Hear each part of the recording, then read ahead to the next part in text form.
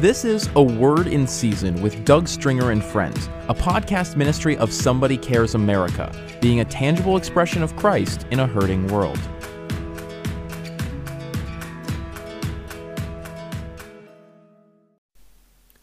On today's podcast, I'm going to share with you a live message that I shared this past February 2nd in Houston, Texas.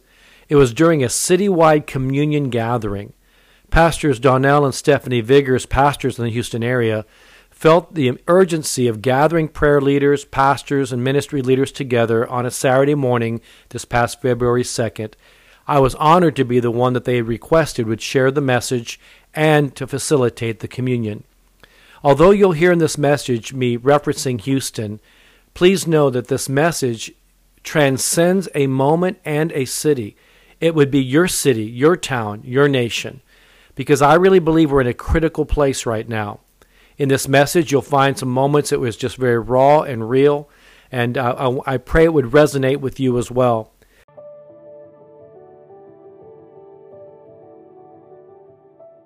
When we go through things in life, there are times you pick things up around you, and you wonder why you're feeling the way you are. And we pick up even the corporate context of the spiritual dynamic of a city or a nation or in our generation.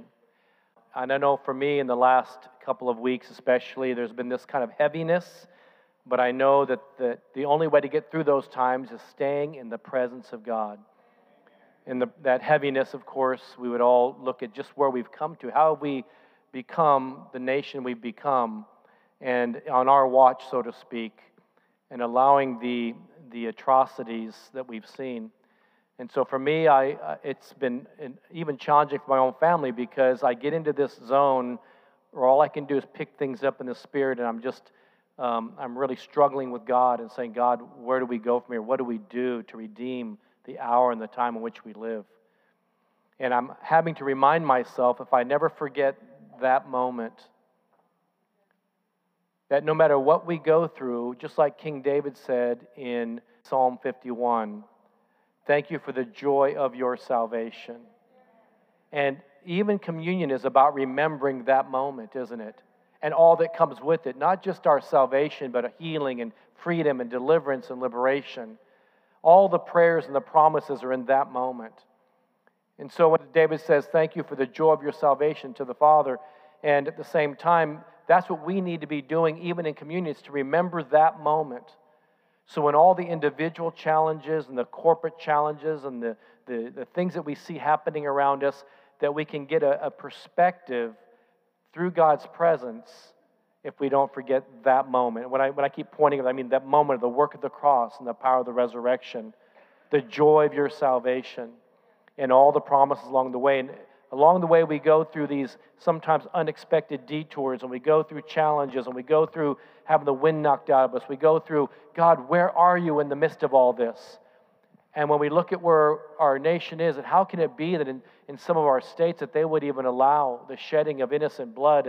And you know, it's very simple as Christians, because in 1 Corinthians chapter 10, it says you cannot partake, and speaking to the church, you cannot partake of the table of demons or sacrifice at the table of demons and at the table of the Lord.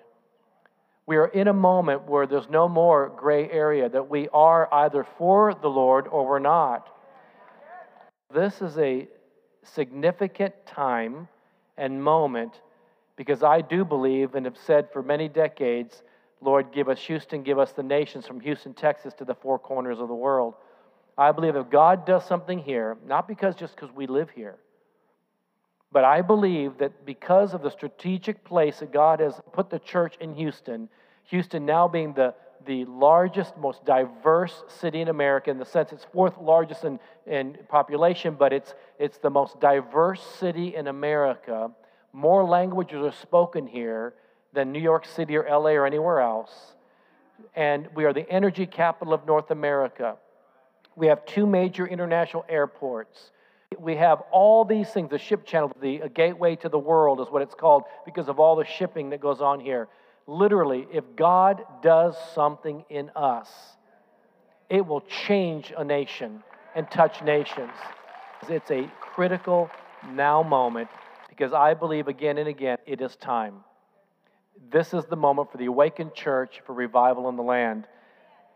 In the midst of that, we're cognizant, we're not ignorant of what goes on around us, and we see that if we can sacrifice our children on the altar of convenience, even to the point of birth, and as one governor had a Freudian slip, even said that even after birth, making the decision between the parents and so it's not a choice at that moment for that child. This is a child that's born that can be sacrificed on the table of demons before Moloch. So those things grieve me, yes.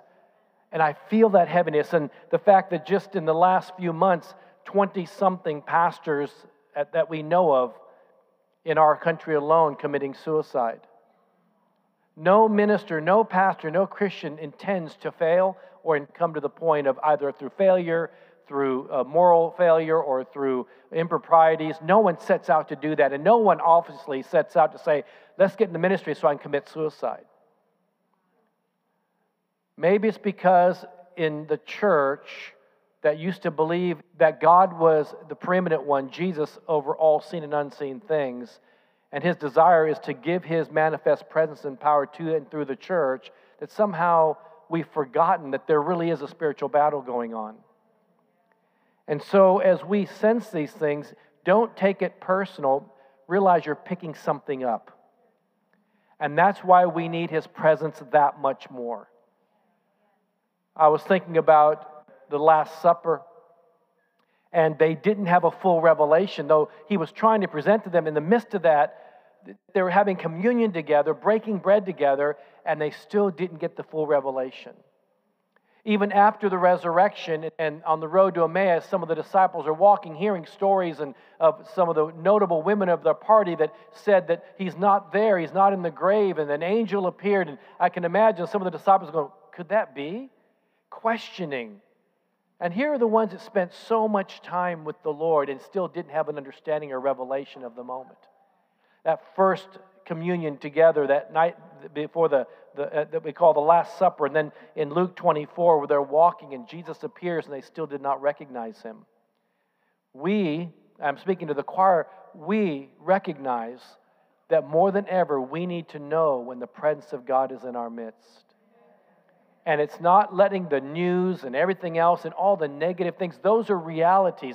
But we know that there's a greater reality than what's happening in the world. There is a spiritual battle for the soul of a generation. There is a spiritual attack to divide and conquer the church. There's a spiritual attack to try to create more racism and more division and more polarization. And it's trying everything in every angle to divide the family. But Paul says in 1 Corinthians 11, in preparation for the taking of communion, he says we need to discern the body. So in that second one I'm thinking about is when they're walking and they don't recognize us in the midst, but they're talking about Jesus, but they don't recognize him. And so when he seemed like he was going to go no further with them, in verse 29 of Luke 24, he says, but they constrained him, saying, abide with us. And that's that invitation. There was something in their spirit picking up that this is so real. There's something about this person, but they did not even recognize him. But they did do the right thing, and they said, stay with us, abide with us. That's an invitation for his presence. And that's our first thing we've done tonight. We recognize that all our human efforts is not working.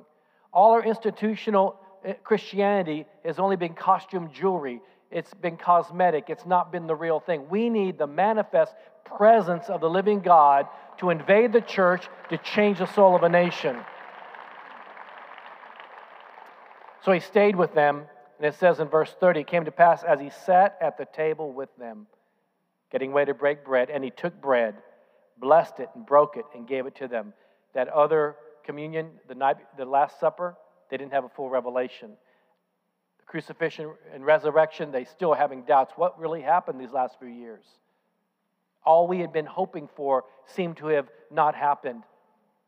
Yet they're still longing in their hearts, and he has communion with them after they said, would you abide with us? And they take communion with him. And it says he took the bread, blessed it, and broke it, and gave it to them. And then verse 31 says, then their eyes were opened. Now they had a fuller revelation of who he really was. And they knew him, and he vanished from their sight.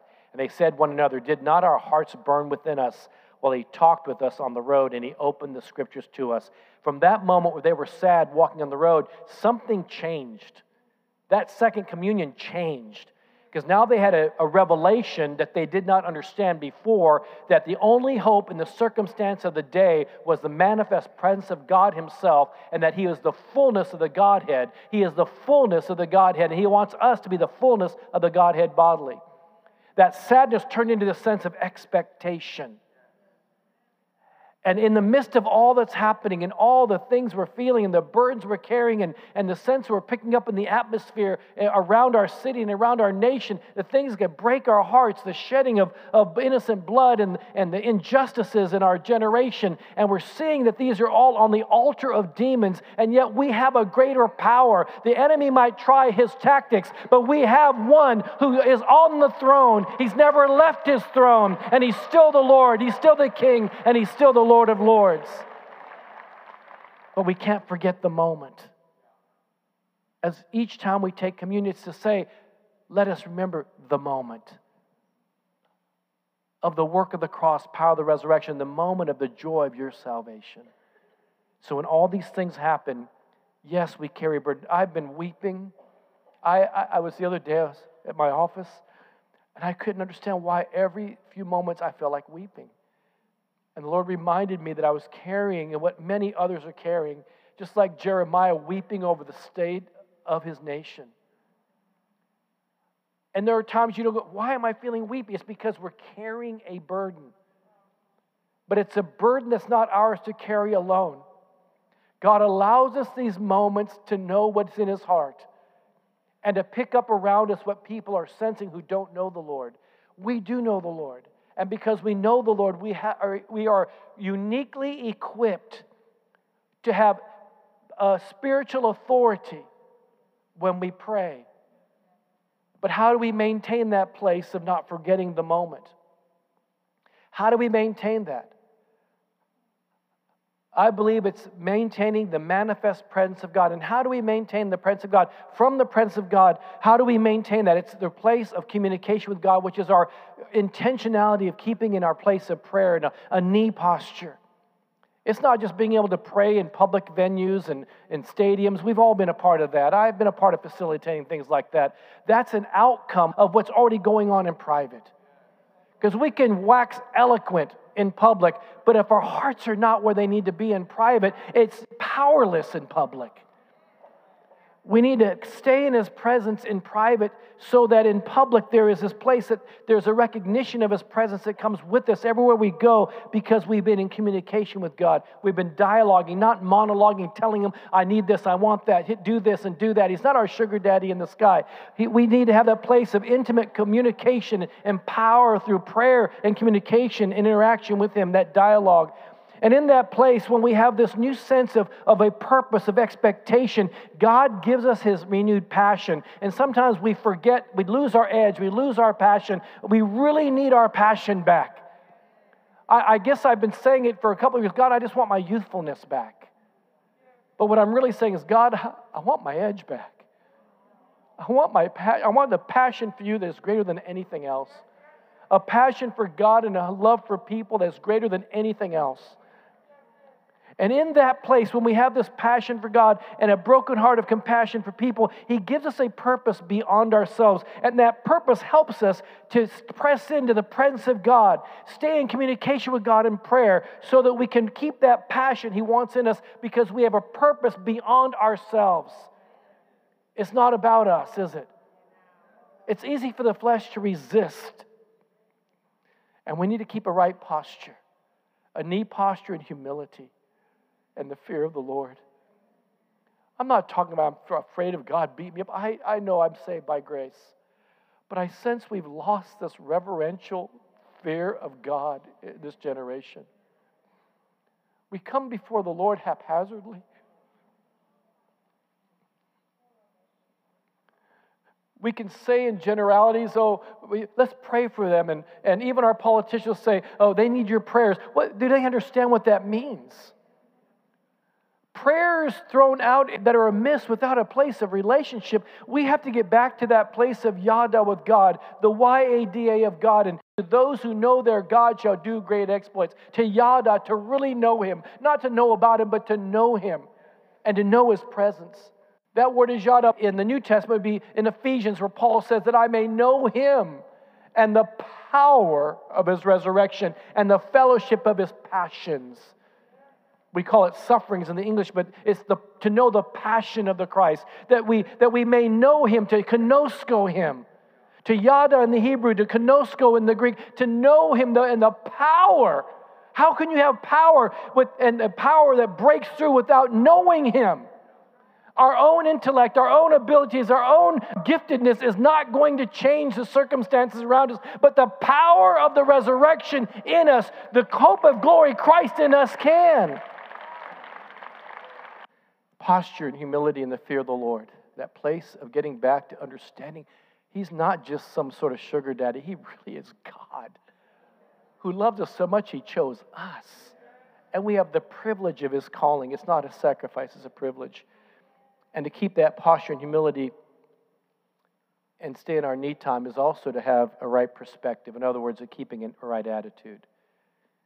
So that then we can remember the moments that God is the moment, and then all the moments along the way where God has been faithful, so that whatever we hear and all the voices and all the swirl and all the feelings we're having, we wonder if it's us, and if we've been with the presence of God, it can't be us. We're just picking up in the Spirit, and we have an authority to step into a place of that authority in the seen and unseen realms, because the kingdom of God that dwells in you now has an authority to speak the word over every circumstance, over your family, over your city, over our nation, over a generation. This is our moment. This is our yada and kenosko moment. This is our moment to walk in the authority and the power of the Holy Spirit. But we need a right attitude.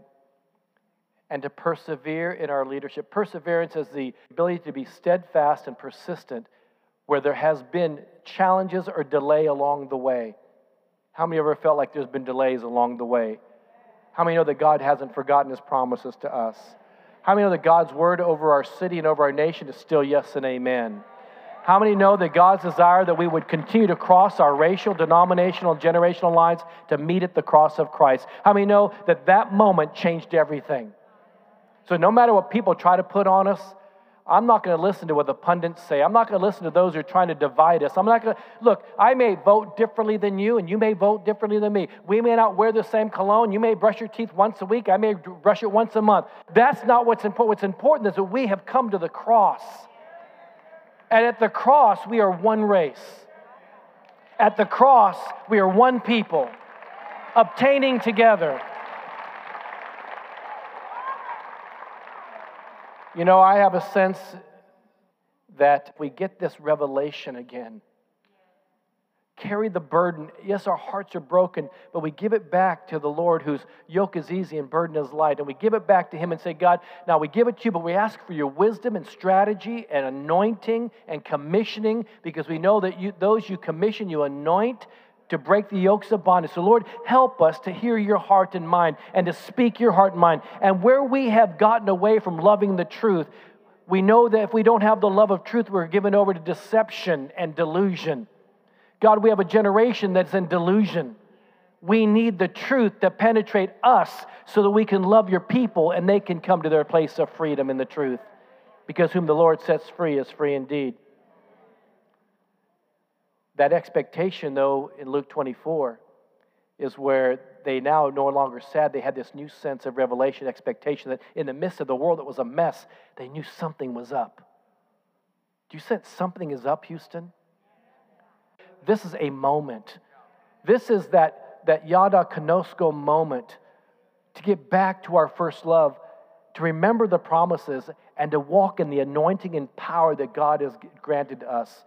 Why we're in Houston is for a reason. And why we're a part of what's happening across this nation is for a reason. And why God is calling us to this moment is because He is not moved by all the atrocities and the sacrifice of the table of demons. He is looking for people who will come to the altar and to the sacrifice of the Lord and the table of the Lord together, putting aside their differences to come together at the work of the cross for the power of the resurrection, to speak His authority, to walk in His authority, and to be His authority. in all the seen and unseen realm. That expectation called them to go. Then he manifested again before he was taken up, ascended. And he says, now go tarry. There's a season of tarrying. We got to put out the outside noise. And together, put aside our differences for a moment in time where we have the manifest presence of God through common adoration like we did today. That common place of worship like we did today. In fact, I sense we're going to see something like this in a larger scale in Houston. Where there's no agendas of men, but the agenda of the Lord.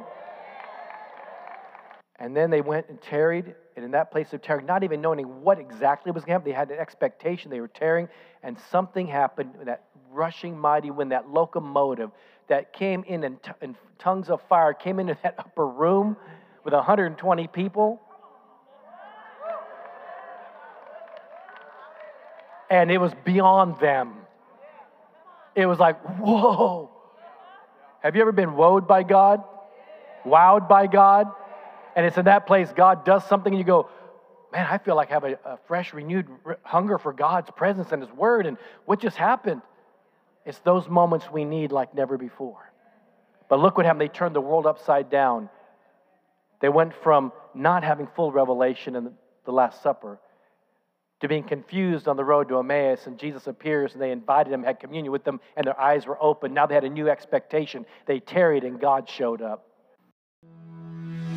We hope you enjoyed this episode of A Word in Season with Doug Stringer and Friends, and ask you to prayerfully consider supporting the ministry at somebodycares.org or by texting your donation amount to 805-422-7348. Please join us again for A Word in Season with Doug Stringer and Friends.